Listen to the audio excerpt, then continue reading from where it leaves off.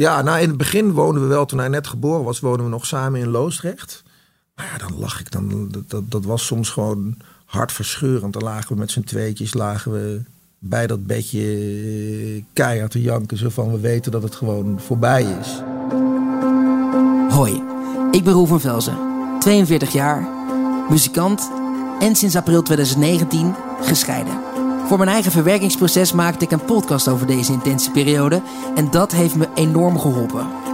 Door ervaringen uit te wisselen met een aantal bekende collega's lukt het me om orde te scheppen in de chaos in mijn hoofd. Inmiddels ben ik een jaar verder.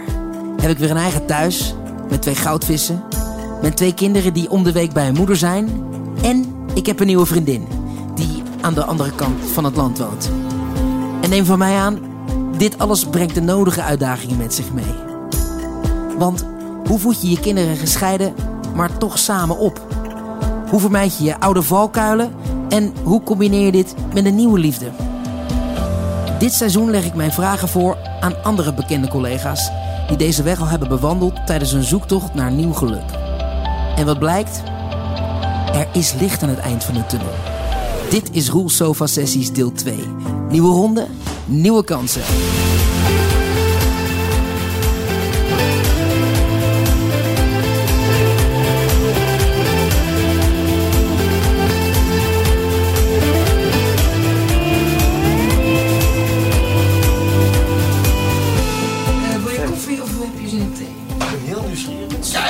Was ook. Sorry, je moet altijd even gluren, want ik wist dat er nog iets meer... Vandaag bij mij op de bank om te praten over nieuwe liefde en werken aan jezelf. Iemand die met zijn 1,97 meter toch wel mijn langste collega-muzikant is. Xander Busonier. Nou, Leuk om hier te zijn. Ik vind het altijd leuk. Ik wist niet of het natuurlijk bij jou thuis was. Ja. Ik vind het altijd leuk om te zien Hoe andere, dit is echt jouw cozy plek. Ja, dat klopt. vind ik echt leuk. Je naam behoeft helemaal geen introductie. Wat super tof dat je er bent. We kennen elkaar al heel lang, maar nog nooit bij elkaar thuis geweest. Dat gebeurt gewoon niet of zo. Is ook helemaal niet. Ik vind het daarom des te leuker dat ik er nu wel ben. Ja. En we kennen elkaar natuurlijk best goed, maar je ziet elkaar aan de wandelgang en hebt wel gesprekjes met elkaar, maar het is toch altijd wel vluchtig. Ja. En ik ben altijd best wel gevoelig voor prikkels, dus ik kan me nooit zo goed focussen op een gesprek als er heel veel gebeurt. Dus nu vind ik het wel fijn om even rustig te zitten. En de periode dat we het langst met elkaar door hebben gebracht is Vrienden van Amstel. En dat is ongeveer dat zijn de heftigste prikkels. Over prikkels gesproken, die je kan hebben. Ik heb vorig jaar een periode meegemaakt die jij ook hebt meegemaakt. Waarin je natuurlijk weer heel anders, maar ik wil ook nu de eerste brokstukken voor mijn gevoel van de straat zijn opgeruimd, wil ik toch daarover blijven kletsen en met mensen over praten die er ervaring mee hebben en misschien tips kunnen geven. En dat kan soms zo opluchten. En je hebt meer ervaring met dit proces en daarom ben ik heel blij dat je hier nu zit en dat je je ervoor openstelt. Dat vind ik tof. Ja, zeker ook omdat, niet om het een of het ander, maar omdat het bij jou is. En ik voelde ook dat toen er iets gebeurde in jouw leven. Toen heb ik je volgens mij ook, terwijl we dat niet vaak doen, maar een berichtje gestuurd. Omdat ik dacht, dit is echt een rotperiode. En ik weet het natuurlijk uit ervaring. En ik weet dat Tijd je beste vriend is. En dat zeggen ze dan ook allemaal tegen je. En dan heb je helemaal geen zin om dat te horen. Maar toch is het echt zo. Maar dan is het wel fijn als je gewoon kleine kattenbelletjes van mensen krijgt. Die toch aan je denken. En het is soms maar zoiets kleins, maar dat steunt je wel. Oké, even terug naar het begin. Je was samen met Wendy. Ja. Nou, helaas voor jullie weten we allemaal hoe dat, niet precies hoe, maar dat het niet, dat er geen bruiloft is gekomen. Nee. Dat lijkt me zo, ik heb zo met jullie te doen gehad toen dat voor het oog van de natie bijna... Ja, 2 dagen ervoor. Het was ook, als ik er soms op terugdenk, ik zat gewoon in een hele andere fase van mijn leven. En het kwam bij mij ergens vandaan. Laat ik het zo zeggen, dat ik op een bepaalde manier leefde. Ik heb vroeger, zonder te veel uit te wijden over wat het dan precies is, maar echt een heftig trauma meegemaakt. Waardoor ik mezelf eigenlijk altijd minder waardig en onzeker heb gevoeld. Ik ben daar bepaalde patronen op gaan bouwen die gewoon heel destructief waren. Dus alles wat mij gelukkig maakte, dat maakte ik kapot. Dus op het moment dat ik echt, het is wel vanaf mijn jeugd, vriendschappen. Ja, dat patroon moest ik natuurlijk op een gegeven moment doorbreken. Nou, dat is hier helemaal misgegaan. En dat heb ik pas eigenlijk de laatste 10 jaar of zo ben ik daarmee echt aan de slag gegaan. En heb ik me dat ook pas beseft en ben ik me er pas bewust van geworden. Ja. Maar dat was natuurlijk in die tijd... Nou ja, als je er later achter komt, dan weet je dat natuurlijk dan niet. En het is natuurlijk wel sneu voor Wendy en voor mezelf en voor Sam. Ja. Goed, ik heb daar nooit zo op ingezoomd omdat het niet zoveel zin heeft om elke keer maar die ellende op te rakelen. Want het was al ellende genoeg. Maar dat is achteraf gezien, denk ik wel eens, dan kan ik wel eens een soort van op een gekke manier meelijden met mezelf hebben dat ik toen zo'n heftige, verknipte, paradoxale periode zat. Ja. En dan ook nog eens, als iemand niet had door moeten breken in dit vak, of als mens of zo, dan was ik het geweest. Want ik had gewoon een heel groot gat in mezelf, die ik met aandacht van buiten probeerde op te vullen. Een leegte. Ja. Maar ja, dat gat moet je zelf opvullen. En dus het was nooit genoeg, die aandacht. En dat was echt ook aandacht van vrouwen. Ik was niet verslaafd aan drank. Ik was niet verslaafd aan drugs. Ik was verslaafd aan aandacht van vrouwen. Ja, dat is natuurlijk echt treurig dat ik dan net in die fase... want ik was 24 toen we echt doorbraken. En op mijn 25ste... toen zeg ik altijd, toen sloeg Wendy me aan de haak. Want ik was helemaal daar niet... Ik geloofde gewoon niet dat zij iets in mij zag. Ik stortte me daar dan ook wel volledig in. En we hebben echt een mooie liefdesrelatie gehad. En ook echt heel veel liefde. Heel veel ontdekkingen die je doet. En ik heb echt daar... We hebben een hele mooie tijd gehad. Want hoe lang zijn jullie samen geweest? 3,5 jaar in totaal. Ja, weet je, wij zeggen altijd tegen elkaar... onze liefde heeft meer dan zin gehad. Want we hebben natuurlijk een prachtige zoon samen. Mm-hmm. Maar ja, mijn ouders zijn nu nog steeds bij elkaar. En ook als je ouders niet bij elkaar zijn. Je hebt toch altijd, als je een relatie begint... en zeker als je kinderen krijgt... ja, het is natuurlijk altijd de bedoeling dat je bij elkaar blijft. En dat je kinderen altijd kan zien. Ik ben nooit compleet als Sam er niet is. Nooit. Ik heb pas, daar word ik al een beetje emotioneel van, maar dat heb ik nooit. Maar vroeger was het, wij hadden dan de regeling, want in het begin, was het nog niet allemaal paars en vree. Toen we net. Nee, ja. En dat was natuurlijk ook normaal. En ik was eigenlijk in het begin alleen maar bezig met de pijn van anderen. Want mijn ouders vonden het heel erg. Wat je anders met andere mensen wat ik aangedaan. andere mensen natuurlijk, omdat het zo nationaal werd uitgemeten. Ja, je was de boeman. Ja, trof ik heel veel mensen ook. Hè? Maar dat was weer een ander patroon van mij. Ik maakte dingen kapot, zodat ik weer kon vechten om er bovenop te komen. Want dan kwam de vechter in boven en dat was ik gewend. Ja. Dus vechten om het weer goed te maken. Dus toen kwam ik wel eigenlijk in een soort van rare kracht. Toen heb ik alles proberen te lijmen natuurlijk. En beetje bij beetje. Dat lag natuurlijk helemaal in puin. Dus al die brokstokken die kon je nog niet eens meer bij elkaar zoeken. En ik zag hem uiteindelijk, want Wendy, dat heeft ze echt wel heel mooi gedaan. Die heeft wel snel genoeg beseft van ik ga hier niet mijn ego boven het kind van boven het hoofd van mijn kind uitvechten met hem. Sam was? Nee, die was nog niet geboren. Sam was nog niet toen wij echt... Zoveel weet ik dus van showbiz. Nee, maar dat siertje. Nee, zij was zwanger van Sam. Ze was zwanger en eigenlijk was mijn soort van eye-opener voor mezelf was... Toen ze zwanger werd van... Oh my god, toen kreeg ik een soort van reality check van wat ben je nou allemaal mee bezig? Maar ja, ik was er nog verre van waar ik eigenlijk wilde zijn. Dus vanaf dat moment heb ik wel zeg maar niet slechts meer gedaan. Alleen stuk de geboorte, dat was ook... Daar was ik wel bij. Ja, maar dat was ook niet een hele chille situatie. Nee, nou, ik vind wel, we hebben het echt... Nou ja, zij heeft het natuurlijk gedaan, maar ik was er echt bij. En ze hield mijn hand vast en ze keek mij aan. En ik heb wel gewoon kunnen helpen. Dus dat was eigenlijk heel mooi. En ja, dat weten mensen allemaal niet. Maar we hebben echt, misschien wel jarenlang nog geprobeerd om samen door te gaan. En het was ook heel mooi voor haar. Alleen het was met mij gewoon onbegonnen werk op dat moment. Dat ging gewoon niet meer. Dus jullie hebben echt dan nog geprobeerd het te lijmen eigenlijk, de brokstukken? Zeker. Wauw. En wel meerdere keren. En uiteindelijk kreeg zij een relatie met Chris, wat ik een ontzettend lieve vent vind, Chris Segers. En die is ook heel goed voor Sam geweest. En daar, toen lieten we dat natuurlijk los.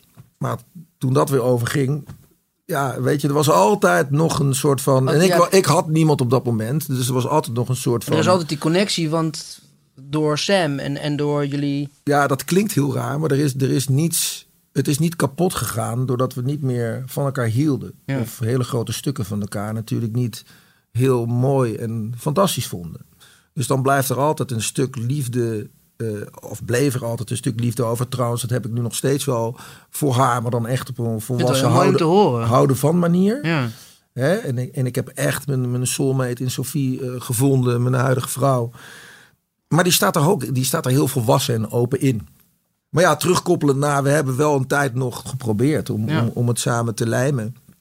En al was het natuurlijk alleen maar voor Sam. Maar hij weet niet beter, dat was dan een voordeel, dan dat wij niet bij elkaar zijn. En, dat was nog te jong om dan te beseffen jullie de boel probeerden te lijmen. Je was er gewoon af en toe. Ja, nou in het begin woonden we wel, toen hij net geboren was, woonden we nog samen in Loosdrecht. Maar ja, dan lag ik. Dat was soms gewoon hartverscheurend. Dan lagen we met z'n tweetjes bij dat bedje keihard te janken. Zo van, we weten dat het gewoon voorbij is. Dat was dan even de pure momenten dat het alleen daarom ging. Want er was natuurlijk een hele hoop shit daaromheen. Ja. Zij moest natuurlijk constant erover praten. Ik moest er constant over praten. En, het is wel mooi om te horen dat jullie dan toch nog die bubbel... dat je dan toch naar elkaar toe trekt. En hoe erg het ook is dat je toch elkaar nog hebt. Ja, nou dat hadden we eigenlijk misschien echt ook wel nog. Doordat de buitenwereld allemaal een beeld... dat je eigenlijk niet met rust gelaten werden. Dat je misschien juist daardoor tegen elkaar aankroop. Ja, nou ja, we hadden natuurlijk heel veel momenten. Sliep ik bij een vriend. En dan kwamen de muren op haar af. En dan ga je automatisch toch elkaar iets sturen. En dan zei ze, ik heb je nu nodig. Ja, dan reed ik daar natuurlijk naartoe. Je zit wel gewoon met een kind in je eentje. Ja. Dus dat was... En we hebben altijd heel veel mooie steun. Haar ouders, toen leefde de vader nog. Ja, daar was ik echt beste vrienden mee. Dus het was extra pijnlijk, omdat ik niet alleen haar tussen haakjes verloor. Ja. Maar ook haar geweldige broer en moeder en vader. Ik was daar heel close mee. En nu nog steeds eigenlijk is dat altijd heel mooi gebleven. Eigenlijk vanaf het moment dat we in therapie gingen... de periode daarvoor was de communicatie slecht. Ja, als je gewoon helemaal afgestompt bent en elkaar niet meer kan vinden... nergens meer, niet eens weet hoe je erover moet gaan beginnen. Dus het soort... Zoiets sluimert zo'n groot ding wordt. Ja. Toen we eenmaal de knoop hadden doorgehakt... overigens op Marloes haar voordracht naar de therapeut zijn gegaan. Toen hebben we eigenlijk elkaar ook wel voor een gedeelte teruggevonden. Maar was dat niet een shock voor jou? Dat zij dan uiteindelijk, tuurlijk doe je het samen, maar jij wilde misschien nog vechten of bij elkaar houden? Of was je oké met die beslissing? Nee. De uiteindelijke hakken van de knoop? Ja. Nee, dat was onvermijdelijk. Dat voelden we allebei. Oké, ja. Dat was op een gegeven moment was het gewoon helder. We waren... dat klinkt stoer, maar dat is dan in ieder geval maar... Ja, dat fijn, want als er één nog heel veel van de ander houdt... dan komt er meer pijn en dan komt er dus ook meer... Bij mij was het moment dat we waren op vakantie geweest met kerst. We waren op de terugweg. Het was een lekker... we waren naar een warm land geweest. De kinderen waren in topvorm. En ik had wel een beetje mijn hoop gevestigd op... nou, misschien vinden we elkaar terug in de vakantie. Ja, kerst, ja. Exact. We zaten in het vliegtuig terug en dan dacht ik... als het hier niet gelukt is, dan gaat het niet meer lukken. En dat voelde je toen? Ja, dat voelde ik al toen. De therapie heeft er wel voor gezorgd dat we de basis gelegd hebben... voor hoe we nu met elkaar omgaan. Dat we elkaar begrijpen. En dus dat zou ik ook wel iedereen aanraden die in zo'n periode zit. Ook al weet je dat je gaat scheiden, gaat toch... Ja, wij zijn ook in therapie gegaan. Ja. We hebben ook echt Snap ik. En ook samen natuurlijk, maar ook los van elkaar. Ook, man. Dat is echt nodig. Het helpt zo. Want soms denk je handelt natuurlijk naar de wijsheid die je op elk moment of op dat moment bezit. Maar soms heb je gewoon nieuwe inzichten nodig. En laten we eerlijk zijn, ik doe ook maar wat. Weet je wel? Je zit in de waan van de dag. Je hebt je werk en je hebt het huishouden. De was moet gedaan worden. Je kinderen van school halen. Ik heb dan een nieuw meisje. Je wil je vrienden zien. Je wil sporten. Weet je wel? Dus er is niet zoveel tijd om echt stil te staan. En nou eens eventjes... Oké, hoe heb ik me eigenlijk gedragen de afgelopen... Waar heb ik nou mijn tijd aan besteed? Maar terwijl je dat wel moet doen... Ja, eigenlijk wel. En dat is wel iets waar ik nu veel meer mee bezig ben. Het lukt nog niet altijd. Maar waar besteed je je tijd aan? Waar heb je nou... Als je de week terugspoelt... ik probeer dat op zondag altijd te doen... Maar ben je daar ook niet meer bewust van geworden... doordat je uit elkaar bent gegroeid met Marloes... in die fase dat je denkt... nu moet ik er niet voor zorgen... dat het überhaupt... met welke relatie ik dan ook heb... met mijn kinderen, met mijn nieuwe vriendin... met Basja. Daar zitten wij nu echt middenin. En Basja is nu... de afgelopen week is ze voor het eerst hier geweest... terwijl de kinderen er ook waren. Dus ze waren al een paar keer... met de kinderen ook in haar huis geweest... en wel een keer dat ze een nachtje hier was... dat de kinderen er ook was... Ja. En nu waren we er klaar voor. En gaf zij ook aan, ik wil het wel proberen. Maar wonen jullie bij elkaar, echt? Nee. Basja woont op de Waddeneilanden. Oh, wat leuk. En ik woon in Haarlem. Dus dat is pendelen. En dat gaat eigenlijk heel goed. Het is toch gewoon een beetje een rare tijd. Door corona zit je veel thuis. Ja, we kijken wat er gebeurt als we wat minder pendelen. En wat meer eventjes hier... Ja. En je gaat het natuurlijk heel anders doen als er geen kinderen in het spel zijn. Hè? Dan ga je gewoon denken, ik ga lekker eens een keertje met mijn rugzak... ga ik 2 weken op een Waddeneiland zitten. Ja. Nee, en dus vind ik het heel stoer van haar dat zij nu zei... nee, we gaan het... Ik kom een hele week. Dus ik zei, weet je zeker dat je niet met 2 of 3 dagen wil beginnen? Want zij heeft geen kinderen. Dus zij slaapt vrij licht. Dus ik zei, dat komt ook omdat jouw ziel nog niet is uitgesleten. Je hebt nog niet genoeg herrie om je heen gehad. En, Nou ja, dat is een beetje... dat maakt het alleen maar pittiger natuurlijk. Als die kids wakker zijn, en dat kan 6:30 zijn... En dan drentelen ze. Dan gaan er olifantenpoten over de gang heen... huppelend naar de wc toe. En voor hun is het natuurlijk ook weer pittig. Want er is een nieuwe dame, die vinden ze heel leuk en heel lief. En ze doet leuke dingen met ze. Iedereen zit echt zijn beste beentje voor. Maar het is toch wennen voor iedereen. Ja. Dat is even de vragen die ik heb. Van hoe was dat voor jullie? Want toen je Sophie ontmoette, was Dex er natuurlijk ook al. Ja, Dex was er al. Ik denk dat hij 4 of... Dat was een moment, toen ging je zo... Toen was Sam er natuurlijk al. Ja, sorry. Ik zit ook te denken, Dex, ik ga gewoon mee. Je hebt ook zoveel kinderen, Sander. Okay. Ik had er nog wel veel meer gewild. Ik vind het fantastisch, maar... Sam was 5. Ja. En 4, 5. Het kleine mannetje. En toen ging ik echt, want ik voelde gewoon... Ik was 5 jaar lang alleen geweest. En ik heb altijd gezegd van... ik heb heus in die 5 jaar niet stilgezeten. Maar ik wilde nooit dat Sam zomaar een vrouw zag.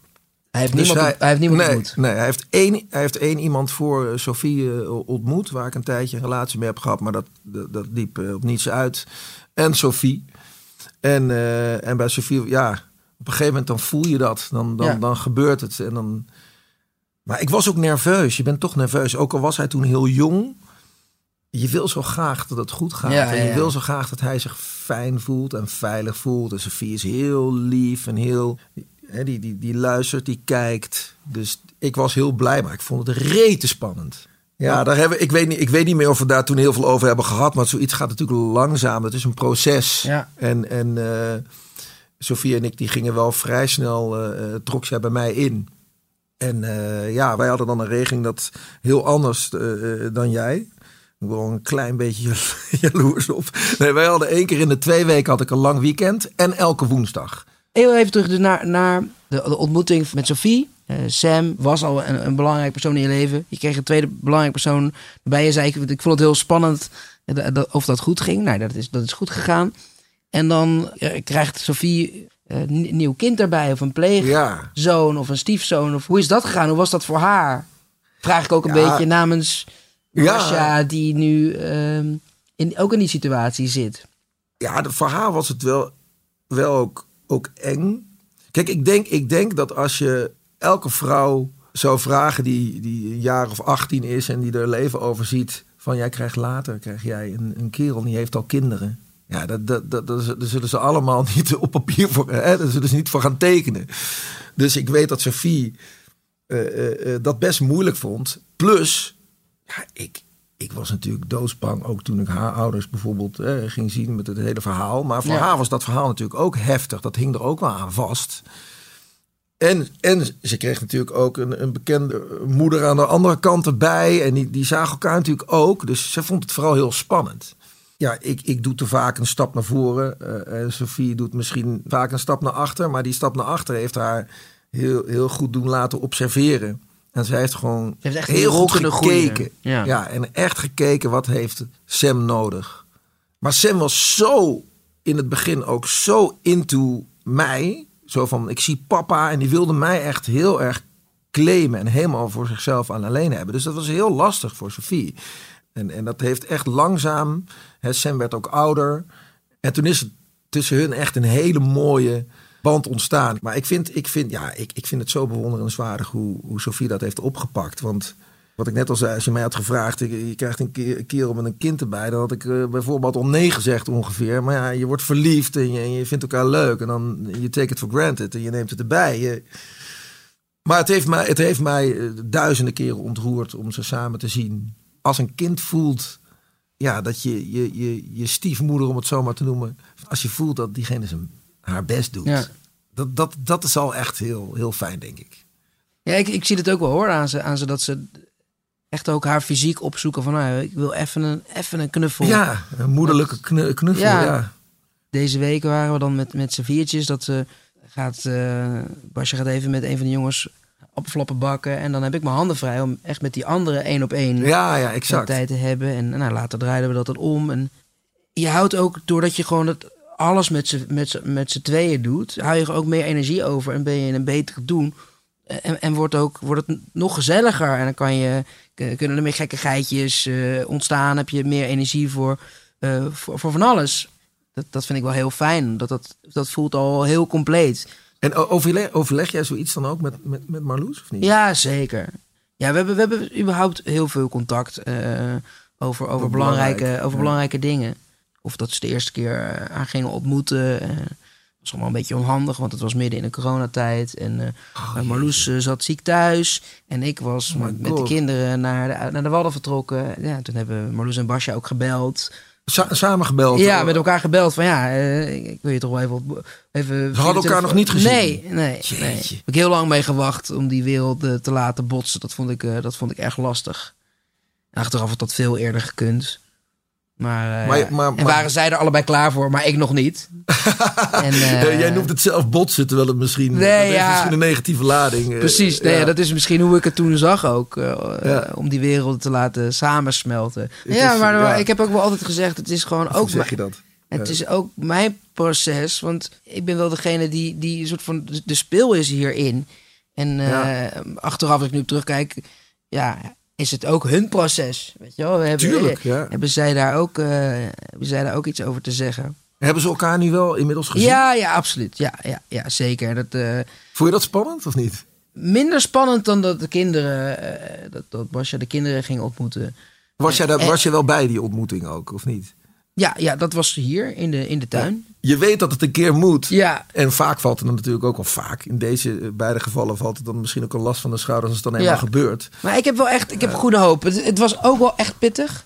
En ik merkte ook wel dat ik in mijn oude valkuilen stapte van de prioriteiten goed krijgen. Dat je gewoon, kinderen, zeker als die weken hier zijn. Ja. En dat was ook de modus waarin ik gegroeid was in mijn eentje hier. Om het in mijn eentje te redden met focus op de kinderen. Want ik heb ze ook maar de helft van de tijd. Dus, dus net wat jij zei, quality time, zoveel mogelijk vrijmaken.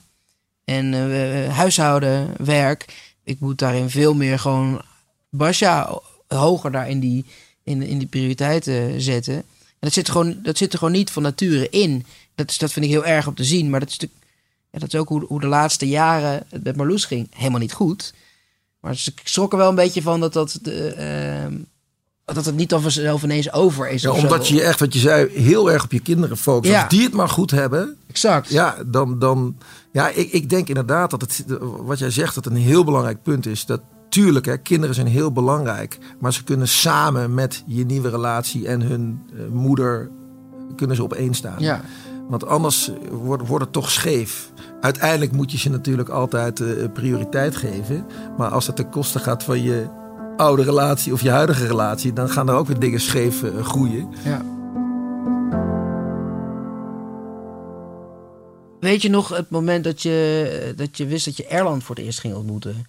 Ik vraag het namelijk ik moet wel in mezelf nu heel hard lachen. Want ik ga allemaal dingen vertellen die ik nooit heb verteld. Maar het is prima. Ik vind het helemaal niet erg. En ik weet zeker dat Wendy het ook niet erg vindt. Ik vraag het omdat ik binnenkort de nieuwe vriend van Marloes ga ontmoeten. Oké, dat wilde ik net nog vragen. Ja. Ik wilde, maar toen kwam er iets anders van. Heeft zij ook een nieuwe vriend? Want dat helpt wel. Ja. Hè, dat je in dezelfde structuur zit.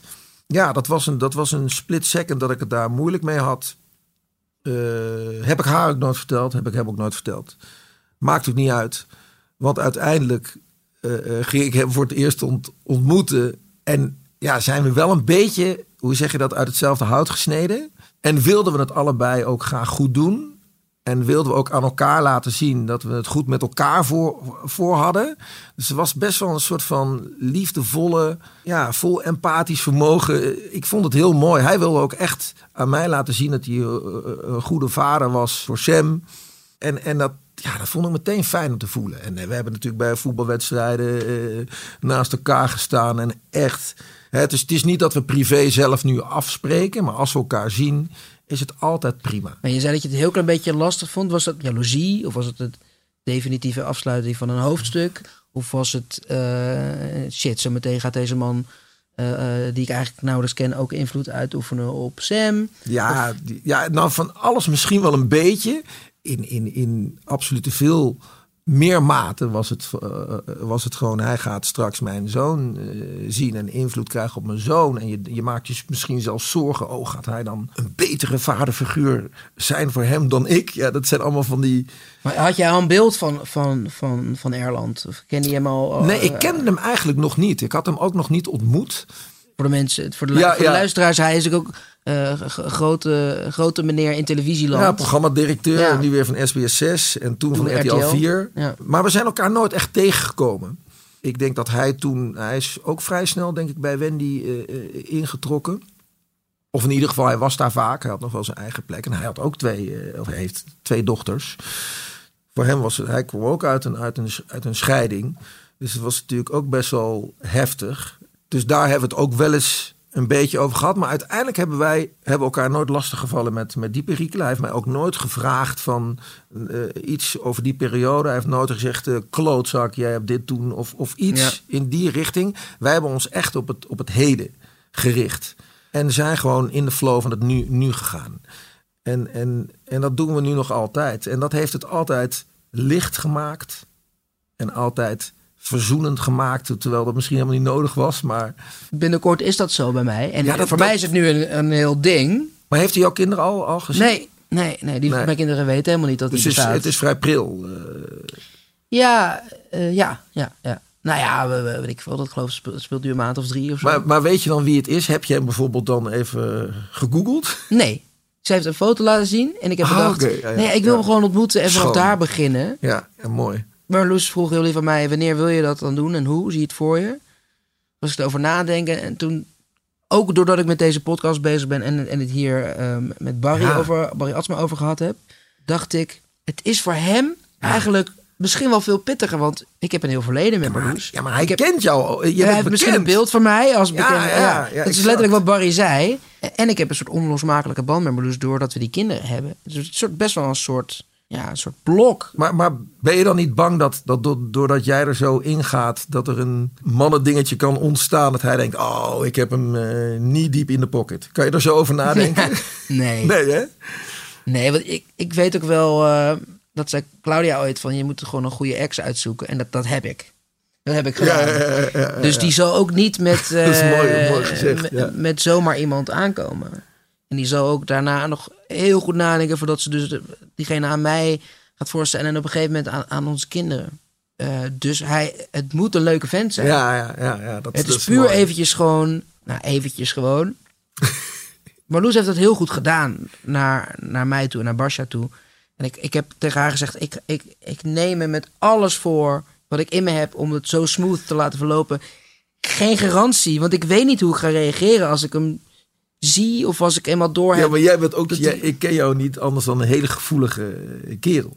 Dus tenminste, jij bent best wel gevoelig of je voelt de situatie aan. Dus ik kan ook een beetje niet lekker in mijn vel zitten op dat soort momenten. En dan ook de plank misslaan. Terwijl ik dat helemaal niet zo wil. Ja. Maar dan net het verkeerde zeggen. Ik flop er dan van alles uit. En net het verkeerde doen en me ongemakkelijk voelen. En dan... Het wordt vast toch moeilijk, want het is best wel een complexe situatie. Ja, weet je wel, iemand die over je kinderen een hand gaat hebben in je kinderen. Ja. In de opvoeding van je kinderen. Maar ja, dat is andersom ook zo. Dat is gelukkig dan in balans. Maar je wil eigenlijk wel dat je ex gelukkig is. En dat er dus een nieuwe kerel komt. Omdat dat ook voor je kinderen uiteindelijk, als het een gezonde situatie gaat zijn, het beste is. Ja. Dus het is een hele complexe... En ik gun haar de wereld. Ik wil een fantastische vent voor haar. Om haar gelukkig te zien. Maar ja, er is ook iets in mij die zegt... Oh ja, met hem... Hij maakt je dan wel gelukkig of zo. Wat mij niet gelukt is. Terwijl het wederzijds, we hebben elkaar niet gelukkig gemaakt. Hè? Dus het is helemaal geen... Nee. Maar er is toch iets in mijn hoofd wat dan zegt van... Ja, maar bereid je daarop voor? Maar zeg je dat omdat je zeg maar tegelijkertijd ook weer de koppeling maakt naar je kinderen? Want uiteindelijk had je voor je kinderen natuurlijk het liefst gewild dat je dan bij elkaar was gebleven. Of zeg je dit echt voor jezelf? Dit is puur gewoon dat ik als man, als partner... Ja, maar dat is normaal. Ik weet zeker dat iedereen dat gevoel heeft, maar jij spreekt het gewoon uit. Maar dit is hoofd en hart. Want ik wil dat ze gelukkig wordt, maar ik ga straks toch iets voelen. Ik zie dat toch voor me. Of een kind die helemaal naar hem toe rent straks en blij is om hem te zien, dan smelt en breekt je hart op hetzelfde moment misschien wel. Nee, het is nooit extreem makkelijk. Complexe materie. Ik vind het mooi. Ik vind het wel mooi dat je bent er ook wel toe om hem te ontmoeten. De nieuwe man van Marloes. Het is ook fijn, want dan is het ook maar van je bord. Ja, terwijl ik erover zat te praten, dacht ik precies hetzelfde. Let's get it over with. Want het is toch spannend. En het is toch... Weet je, het is life-changing. Ruk die pleister er maar vanaf. Ja, precies. En in één keer rukken er vanaf. Ja. Ik bel haar na dit gesprek ook. En dan zeg ik, Wen, ik heb net een podcast opgenomen met Roel. En ik heb het nogal over jou gehad. Nou, dan moet ze wel lachen. En dan, maar dat zeg ik wel. Want ik wil niet dat zij straks luistert en denkt van... heeft u heel veel besproken en ik weet het niet. Het gaat vaak om dat je het gewoon weet. Want ik weet zeker dat wat ik zeg, dat ze dat helemaal niet erg vindt. En dat ze dat eigenlijk alleen maar fijn vindt. Hè, dat we er zo over kunnen praten. Ja. Hey, de trouwe luisteraars van deze podcast die weten dat dat de bel af en toe gaat. Nee, dat was inderdaad een pakketje. Ja. Wat ik wilde gaan zeggen, de trouwe luisteraars van de podcast weten dat er altijd een liedje in zit. En natuurlijk is het heel logisch met jou, ook hier op de bank, om een liedje te pikken wat voor jou belangrijk is geweest. En jij koos Tot jij mijn liefde voelt. Ja. Waarom? Ja, oorspronkelijk heb ik Sophie... Ze had een soort van... mijn huwelijksaanzoek was dat ze langs allemaal belangrijke plekjes in de stad reed. En overal lag een bandje die ze weer van iemand kreeg die belangrijk in onze liefde was geweest. Wow. En ook moest ze dat weer in een dingetje stoppen. En dan kreeg ze een nieuwe opdracht. En zo ging ze langzaam naar huis. En ik zat in mijn pak, bloednerveus in de tuin. De gordijnen waren dicht. En zij hoefde alleen maar op play te drukken. En dan was To Make You Feel My Love van Adele starten. En dan liep zij onder... Want ik vond het zo leeg zonder muziek. Mijn leven is sowieso leeg zonder muziek, vind ik altijd. En ik vond dat een bedje, een bad nodig had. Jij romanticus, jij. Ja, Speur toch, je verpest de hele markt nu. Nee. Iedereen denkt, ik ben alleen maar op mijn knieën gegaan. En toen kwam ze thuis. En dit liedje. Ja. En dat was wel het laatste stukje. En dit was dus Adele, die speelde. Dus dat liedje zou voor ons altijd bijzonder blijven. Maar ik heb er toch voor gekozen om het in het Nederlands te doen. Omdat ik dat gewoon een mooie taal vind. Dit zo'n mooie tekst vind. Ja. Eigenlijk misschien nog wel mooier dan het origineel. Als de regens om je oren slaan en heel de wereld zit achter je aan, kom dan bij me in de luwte staan, tot jij mijn liefde voelt. Valt de avond met zijn sterrenpracht en is er niemand die jouw leed verzacht, dan houd ik 1000 jaar voor jou de wacht, tot jij mijn liefde voelt. Ik weet wel dat jij nog veel twijfels kent, maar bij mij krijg jij het fijn. Van ons allereerste ogenblik zag ik al precies waar jij moest zijn. Ik lijd honger, ik lijd dorst en kou. Ik struin de straten al voor dag en dauw. Er is niets dat ik niet doe voor jou, tot jij mijn liefde voelt. Stormen razen over open zee, over de snelweg van de spijt.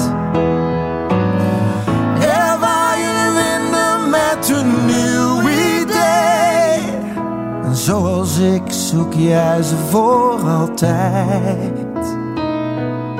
Want ik maak je gelukkig, ik maak je dromen waar. Ik doe echt alles voor je, je zegt het maar. Al moet ik 10 keer rond de evenaar en jij mijn liefde voelt, tot jij mijn liefde voelt.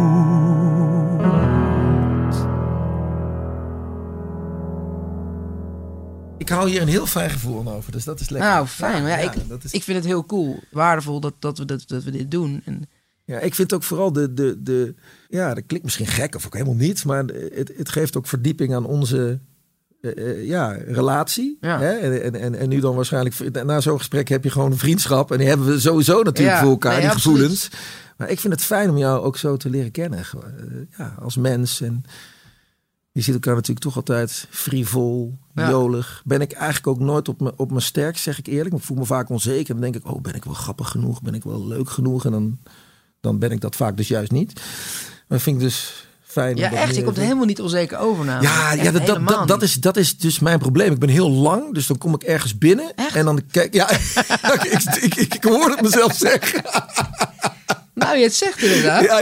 Jij kan wel met je voeten bij de grond. Stijf en ik. Nee, maar ik kom zo totaal niet over. Maar ik kan me gewoon heel moeilijk een houding geven. Zeker, en dat is heel stom, zeker als ik andere bekenden tegenkom waar ik toch een beetje die ik speciaal vind of die ik bijzonder vind. Ja, dan bel ik vaak mijn vrouw in de auto. Ik zeg, ja hoor, ik had er weer een. Ik kon mezelf totaal geen houding geven. Dat is heel stom. Tijdens het gesprek besefte ik ben er misschien nu ook echt aan toe om dit als mens, om dit gewoon zo open te vertellen. Dus voor mij heeft dit ook echt, is het in mijn heling of mijn proces als mens ook op dit moment heel belangrijk. En daar wil ik je voor bedanken, want dat gebeurt toch op deze bank bij jou thuis. Dat vind ik mooi, want dat helpt mij ook weer in mijn proces. En nu kunnen we geen knuffel geven. nee, dat vinden wij allebei heel erg. Ja, dat vinden wij heel erg. Tot slot zou ik je nog willen vragen hoe je er dan voor zorgt, nu dat je huidige relatie, dat goed blijft gaan. Ik zag Sophie postte laatst een Instagram berichtje met een boek over wat ze volgens haar iedereen moest lezen over het goed houden van je relatie. Dus jullie zijn daar mee bezig. Ja, we zijn daar veel mee bezig. Wij vinden persoonlijk dat communicatie het allerbelangrijkste is. Blijf alles met elkaar bespreken, hoe moeilijk het soms ook is. Ja, en ik vind ook wel, ik benoem niet alles alle kleine puntjes die ik misschien niet zo leuk vind of zo. Er zijn er veel meer die ik wel leuk vind, maar ik vind het altijd veel belangrijker om die te benadrukken. Of het moeten natuurlijk echt de grote dingen zijn die je met elkaar uit moet praten. We hebben altijd de regel van bij elk negatief ding of bij elk punt van opbouwende kritiek dat je elkaar geeft, moet je gewoon 3 positieve dingen er tegenover zetten. Want anders wordt het gewoon... anders wordt het een ellende. Dan blijft de balans positief doorslaan. Ja. Maar het negatief moet wel gezegd kunnen worden. Absoluut. Je moet echt blijven communiceren. En ja, ik denk dat je altijd bij jezelf moet beginnen. Het is heel makkelijk om iemand anders de schuld te geven van je eigen fouten. En alles van je af te praten. Maar ja, ik heb in fases van mijn leven gigantisch met mezelf aan de bak gemoeten. En ik ben nog steeds niet waar ik wil zijn. En ik wil gewoon dat is wat voor mij verlichting is. Als ik dan denk dat ik gewoon helemaal tevreden kan zijn met mezelf als vader, als echtgenoot, als mens, als vriend, als kind, als ouder. Ja. Dat ik alles eerlijk en zuiver probeer te doen. Dat lukt niet altijd, maar zoveel mogelijk dat probeer te doen. Dan kan ik later rustig gaan liggen als het op een gegeven moment klaar is of zo. Dat denk ik altijd. Mooi man, dankjewel. Graag gedaan. Thanks, Ja, jezus. Holy fuck. Dit was Roels Sofa Sessies in samenwerking met Linda. Check vanvelzenmusic.com voor meer informatie, showdata en de volledige versie van titelsong Only Flames. Benieuwd hoe het verder gaat? De volgende aflevering met Elske de Wal luister je via linda.nl of je favoriete podcast app.